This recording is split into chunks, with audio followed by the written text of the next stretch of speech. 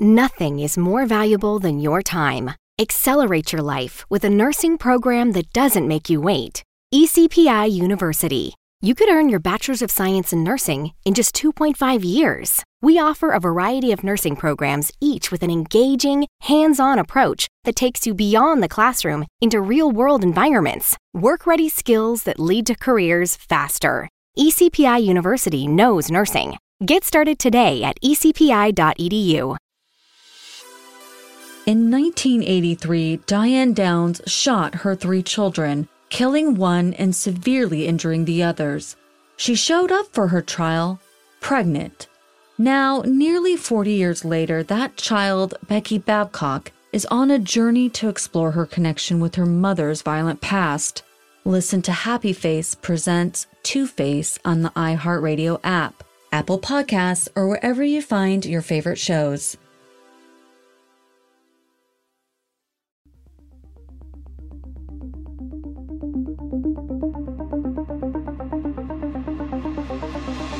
In Atlanta, another body was discovered today, the 23rd. At Police Task Force headquarters, there are 27 faces on the wall, 26 murdered, 1 missing. We do not know the person or persons that are responsible, therefore we do not have the motive.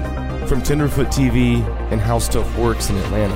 Like 11 other recent victims in Atlanta, Rogers apparently was asphyxiated. Atlanta is unlikely to catch the killer unless he keeps on killing. This is Atlanta Monster.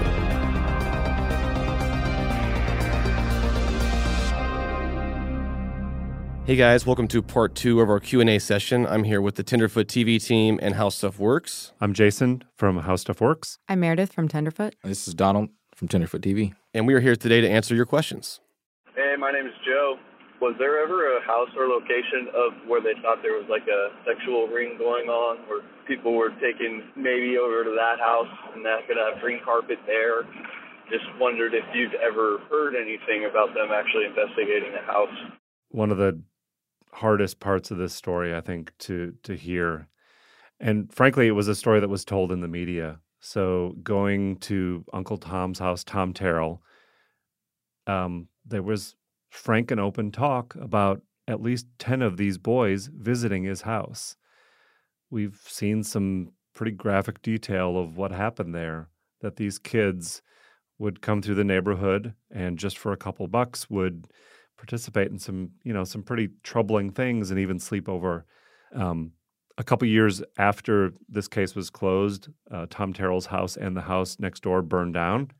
We went back, if you remember, and it was razed. There was nothing there. It was a clean field. Just empty lot, yeah. If you were looking at the field and you looked directly to your left, you saw the Georgia Dome and you saw where the Omni, which is a big location in the podcast. So you can actually imagine where kids were coming from there, going through the neighborhood, stopping, and then hitting their ultimate destination at their houses at any time of the day. It's really heartbreaking. And often in trials, not all the evidence they have is presented. Just enough of the strongest evidence is used to convict someone. So even though it was known, it was in the media, it doesn't mean it has to show up in trial. But what we don't know is, was there a larger kind of pyramid of players here? We've heard some of the adult victims may have been running through the same neighborhood. Right. So I hate speculating on this stuff, but something really, really nags at me that says there's a connection here. I just don't know what it is. And we didn't present this on the podcast because we frankly just didn't have the evidence. We didn't have anything that would tell us that these things were all specifically connected. Even back then, the media theorized that some of the adult victims could actually have been co-conspirators. So there is a scenario that some of these things are connected and that it's larger than one person. So we already all believe that, this wasn't all the work of one monster, but it could be the work of a few people working together and then some other things that are completely unrelated, some things that are related to those houses and some of those victims that were at those houses that also weren't related to Wayne Williams or any other co-conspirators with Wayne Williams. So just, like I said, there's just not enough evidence to point that is true or false. So it's one of the things we didn't really dive deep into because it's just a big question mark. So we kind of focused on, the larger issues in front of us that we had, more evidence to point to. It was called Uncle Tom's Cabin, was the nickname that it was given in the media. Vincent Hill, the former police officer, was a huge advocate of this theory, and he had his own evidence he showed me. He firmly believed that there was a real connection between this Uncle Tom's Cabin and the Atlanta child murders. And based on what he showed me, I think that at least a few of the victims were connected. But the question remains, did it have to do with Wayne Williams? Is there a bigger story here, or are we looking at a bunch of different murders by different people? Yeah, I mean, like Timothy Hill was at Tom Terrell's house the day before he went missing. Right, and was supposed to return. And you can't dismiss that, but it's hard to put those connections together so many years later. That's the problem with this. Everyone says it's so confusing. It is confusing. There's no way to make it all make sense, because I firmly believe it doesn't all make sense. Right. It doesn't all connect. There's not one big puzzle here that makes sense and this explains everything. Right. We're talking about different things that happened. Right. I think one thing that we make the mistake of, just the general public, when we look at a crime like this, is trying to find the one answer that solves everything. And also that trying to look at every child's name that appears on a list and saying that all of the evidence has to fit every single victim. And when one doesn't fit, we can't throw it all out.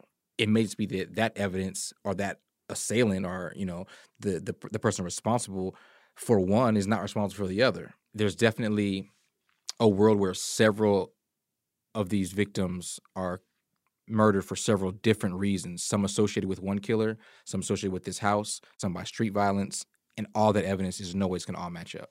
And one thing is true, and that's that sex rings were a real thing in Atlanta and other cities.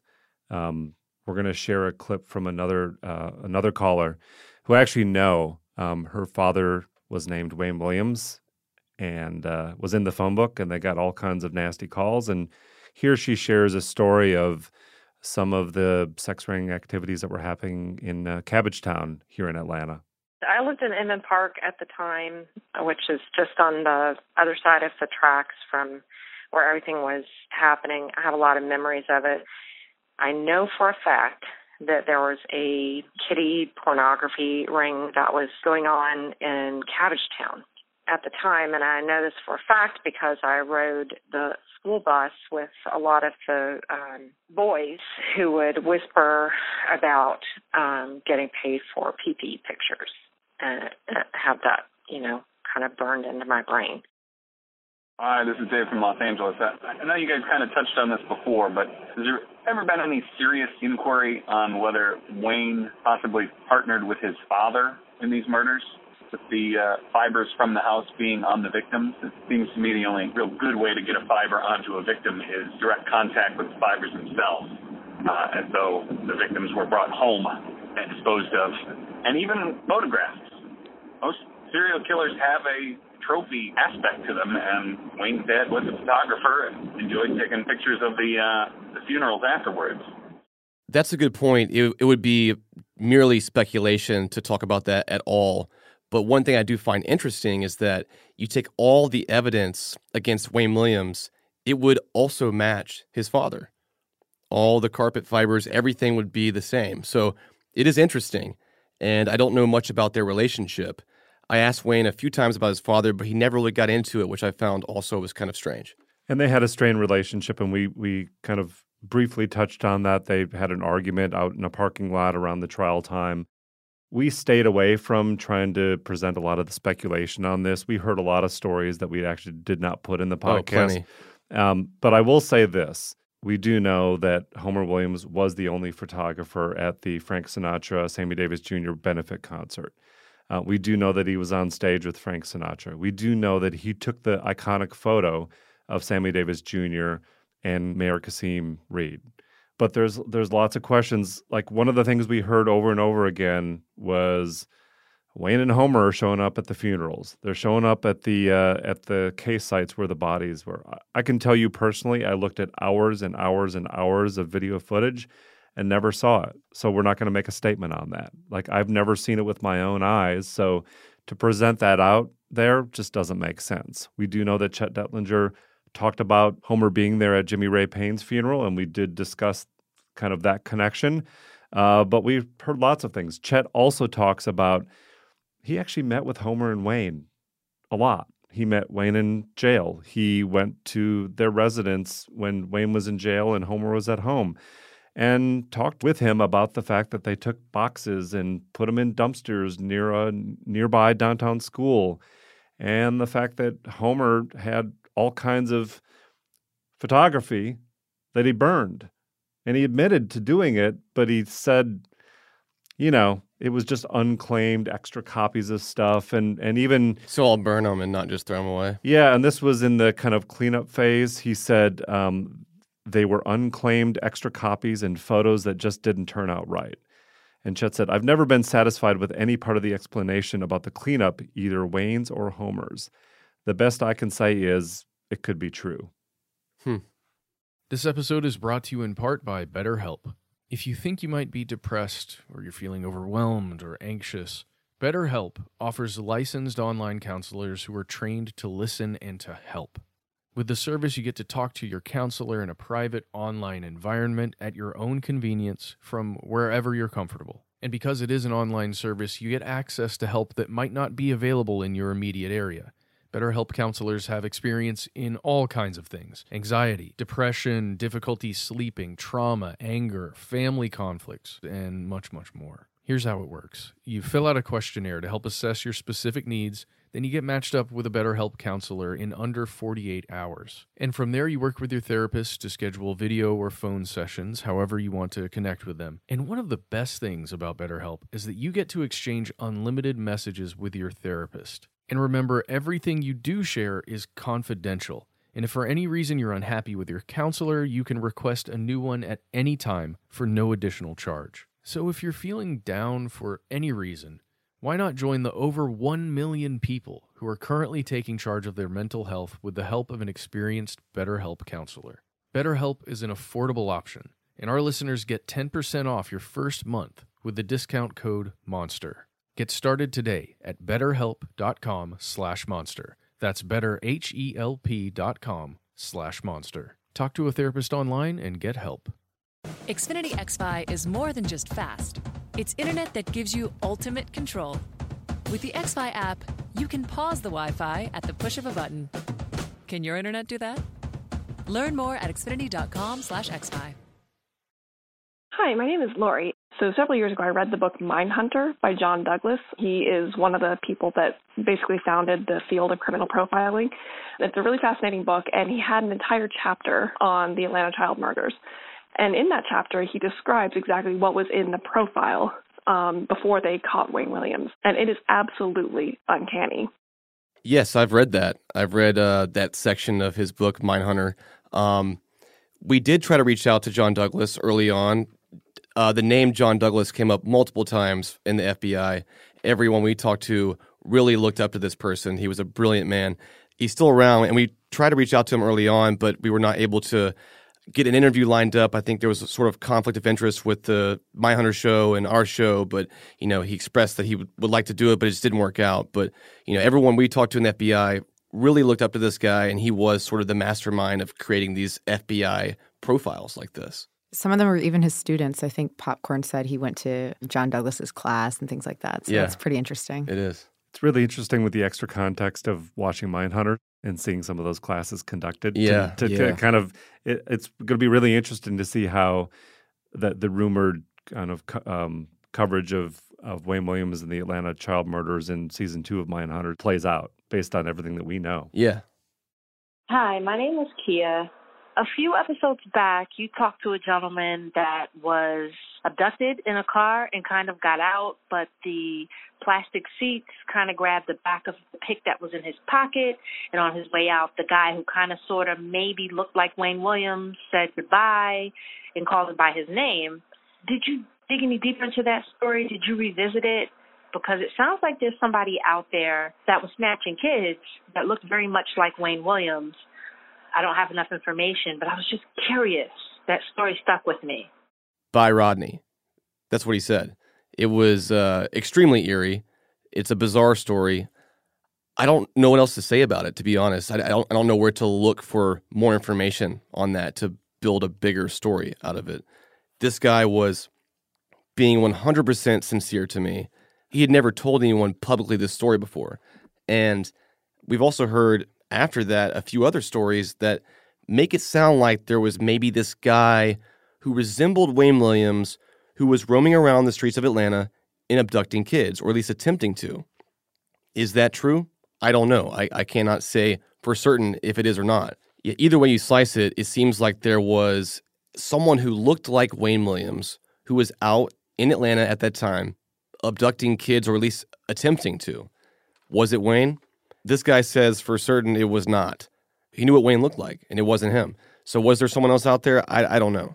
Okay, so Wayne's look seems to be unique to us. I think now in 2018 we here's the guy with the afro and glasses, and it seems almost like this iconic, pictures that we've seen of Wayne Williams.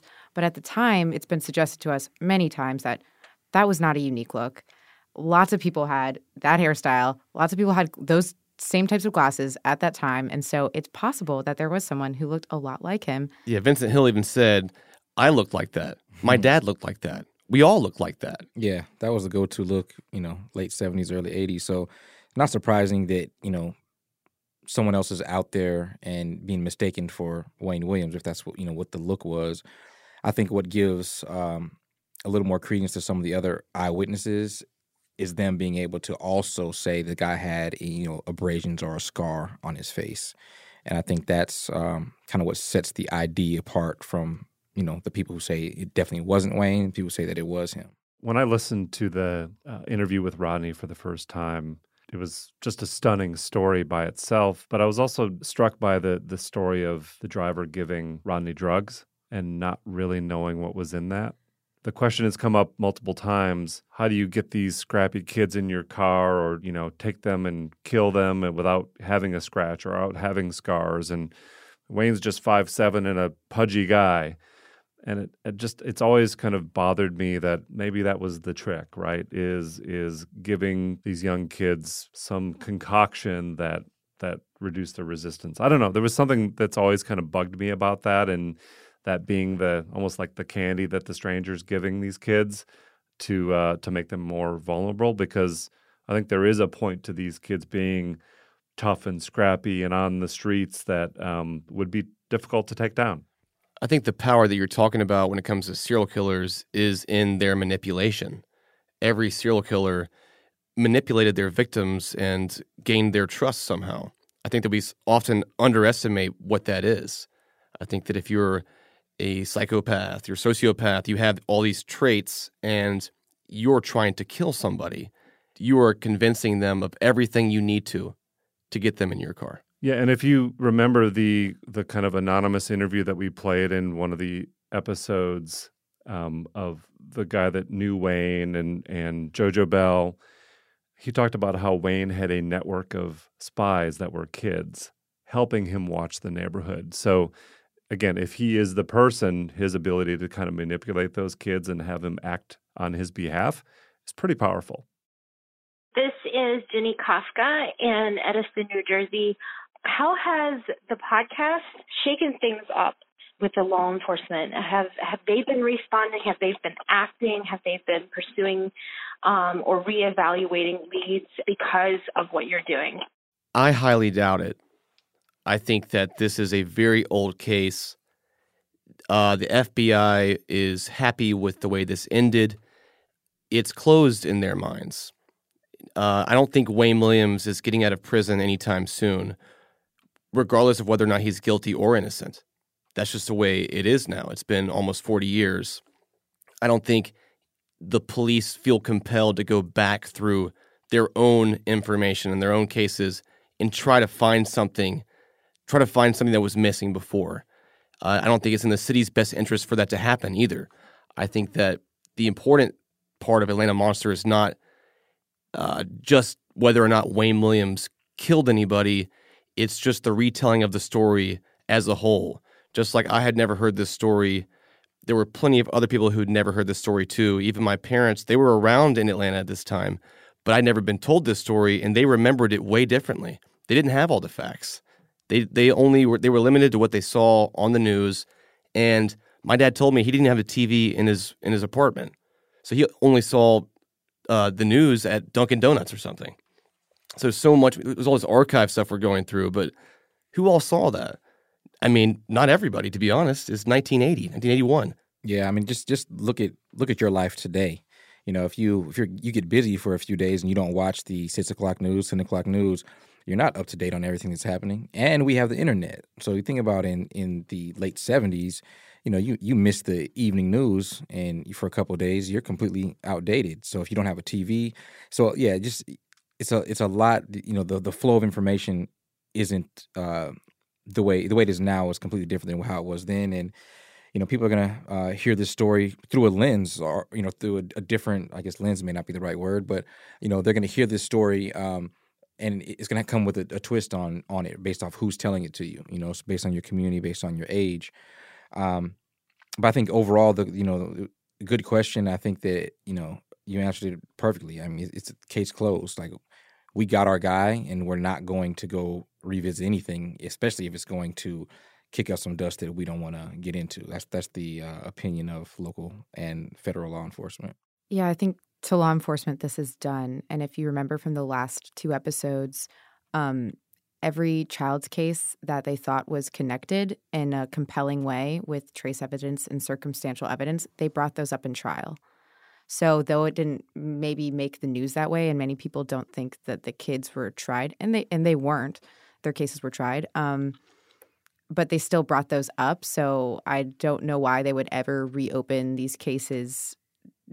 I don't think they're going to get more evidence on those cases. That's why they were so flimsy, but they connected in some way through, fibers to the 2 cases they had more evidence for, and that's Nathaniel Cater and Jimmy Ray Payne. Right, and I think the problem that I have, and that maybe some of the listeners have as well, is that they didn't just close the cases that were brought up in court, and there is the elephant in the room. So those parents, not only was their child never brought up in court, but there was never a trial, there was never anything. Those cases were just closed, and I think that's where the big issue lies. So if there was going to be an effort to look into something, I think it should be into the cases that were not brought up in court, that we aren't so sure that he did.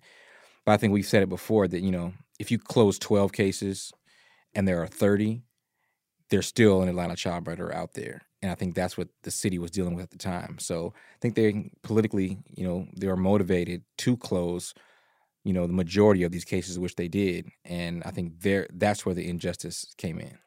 Yeah, so I guess that's not necessarily opening up Wayne Williams' case again. Right. It's like those outlying undetermined cases. Right, but they would have to admit that those outlying undetermined cases were not committed by Wayne Williams, and they've already closed and attributed over 12 that were not brought into court, and that there's a difference.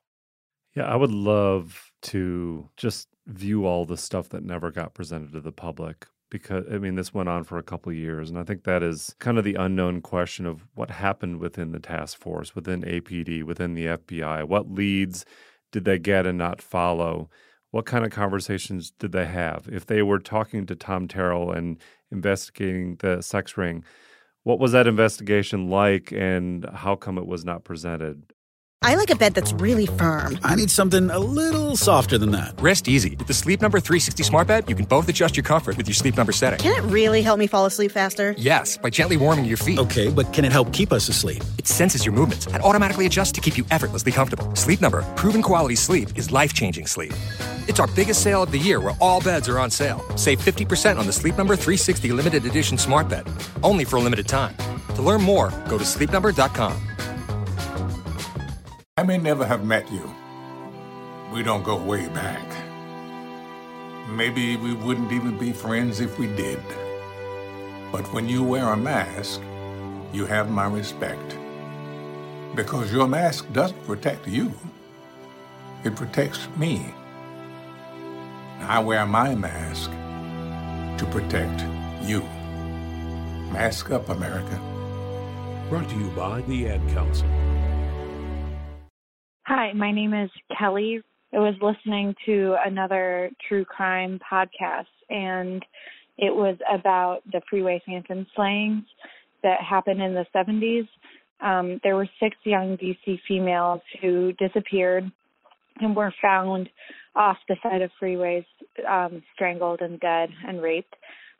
This was prior to the Atlanta Monsters appearance, but the link that was most intriguing to me is that in both cases, these were young children from disenfranchised communities who also had green carpet fibers found on them and on their clothing and possessions. So I just thought that was a really interesting link. I'm not sure if anyone has investigated the links between these 2 serial murders, but I thought that I would call in the off chance that it could be a helpful tip. Firstly, I think it's important to reiterate that there are many, many types of green fibers, and I think it's a misconception that green is the thing that made these fibers stand out in the Williams case.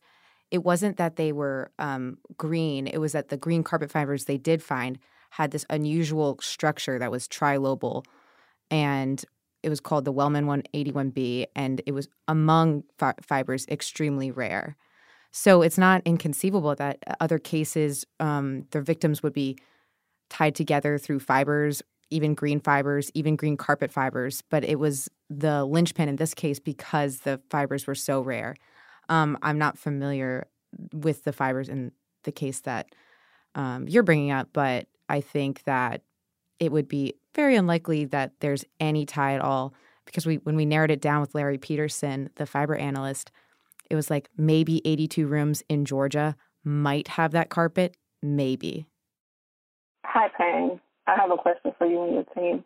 I was just listening to episode 10, and I was wondering if the 2 guys that were given their story actually, got in contact with the police or the family members got in contact with the police.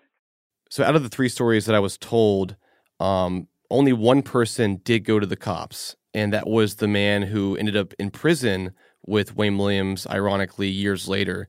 He said he did tell the police about what happened to him, and they came to his house, and they asked him some questions about what happened, and they seemed interested, but it just kind of ended there. And they never followed up after that, but he did make an attempt to tell law enforcement. They did come to his house, and they asked him a bunch of questions, but it pretty much just ended there. Hey, Payne and team. My name's Jason. I'm a big fan of your work and of your podcast. I loved Up and Vanished, and I just got finishing with Atlanta Monster. With Up and Vanished, I felt that there was a very clear win, if you want to call it that, with the evidence that was uncovered kind of turned a new leaf in the investigation. And with Atlanta Monster, I didn't feel it was kind of the same way. So really, I was just curious, Payne, on a personal level, if you were convinced that Wayne Williams is innocent, or are you convinced that Wayne Williams was in fact the Atlanta Monster? Oh man, that's the tough one to answer right there. I'm not convinced of his innocence or his guilt, to be honest. But what I'll tell you is that Wayne Williams lied to me. He lied to me about the bridge incident and the club on multiple occasions, and I called him out on it. Why was he lying to me? Is it because he killed Nathaniel Cater that night? Or is it because he was doing something suspicious and it just makes him look bad? If that's the case, then why not almost 40 years later come out and say, hey, I'm sorry, I lied about this. This is why it doesn't make any sense, but I still didn't kill anybody. He's not saying that. He's still lying for some reason. Why is that? I also can't argue with the fiber evidence. It's funny because, on the way up to Larry Peterson's house, I was with Meredith, and we were both talking about how, man, we really think that Wayne maybe didn't do this. Maybe he's innocent. It just sounds too perfect. Things don't add up all the way. What's the deal here? Maybe he's innocent. When we left after about a 4-hour conversation with Larry Peterson, we both looked at each other and said, I think he did it. So I don't know. I've gone back and forth a lot, but I don't want to be the guy who says, you should believe this or you should believe that. What I wanted to do was present the whole story and have you decide and have you understand why this has been so puzzling for so long. And also, the focus should not be Wayne Williams. It should be the kids. It should be what happened almost 40 years ago that was wrong. There were things that were done the wrong way in this case, and there's things to learn from. And it's also an important part of our culture to know how things were and how they are today. So those are the more important factors that I would like to focus on. Did he do it? I don't know. But he lied to me, and he's very suspicious.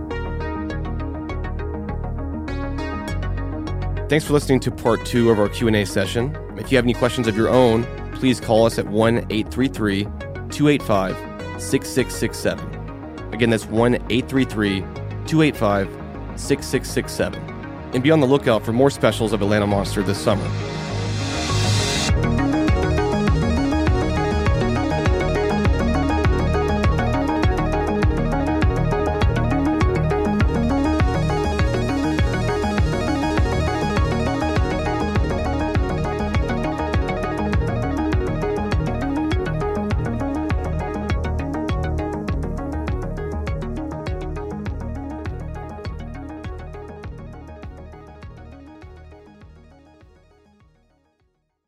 John Legend is making his voice heard. No matter who you are, where you come from, I don't care if you're voting the same as me or not, we want your vote to be counted. We know this is a historic election, and our partners at 7th Generation want to remind us that our vote today will have an impact on generations to come. So register to vote at 7thgeneration.com/vote-for-the-future. And don't miss the new podcast from iHeartRadio and 7th Generation called Why I'm Voting, where you will hear more reasons to vote. iHeartRadio's Why I'm Voting Countdown to Election Day. Your vote is your voice. My name is Langston Kerman, and I'm a black man who loves conspiracy theories. That's why I, along with the beautiful oppressors at iHeartRadio and Big Money Players, have a brand new podcast called My Mama Told Me, where each week me and a special guest will explore all the twisted conspiracies that the white man is keeping secret. So listen to My Mama Told Me, available on the iHeartRadio app, Apple Podcasts, or anywhere else that pods are cast.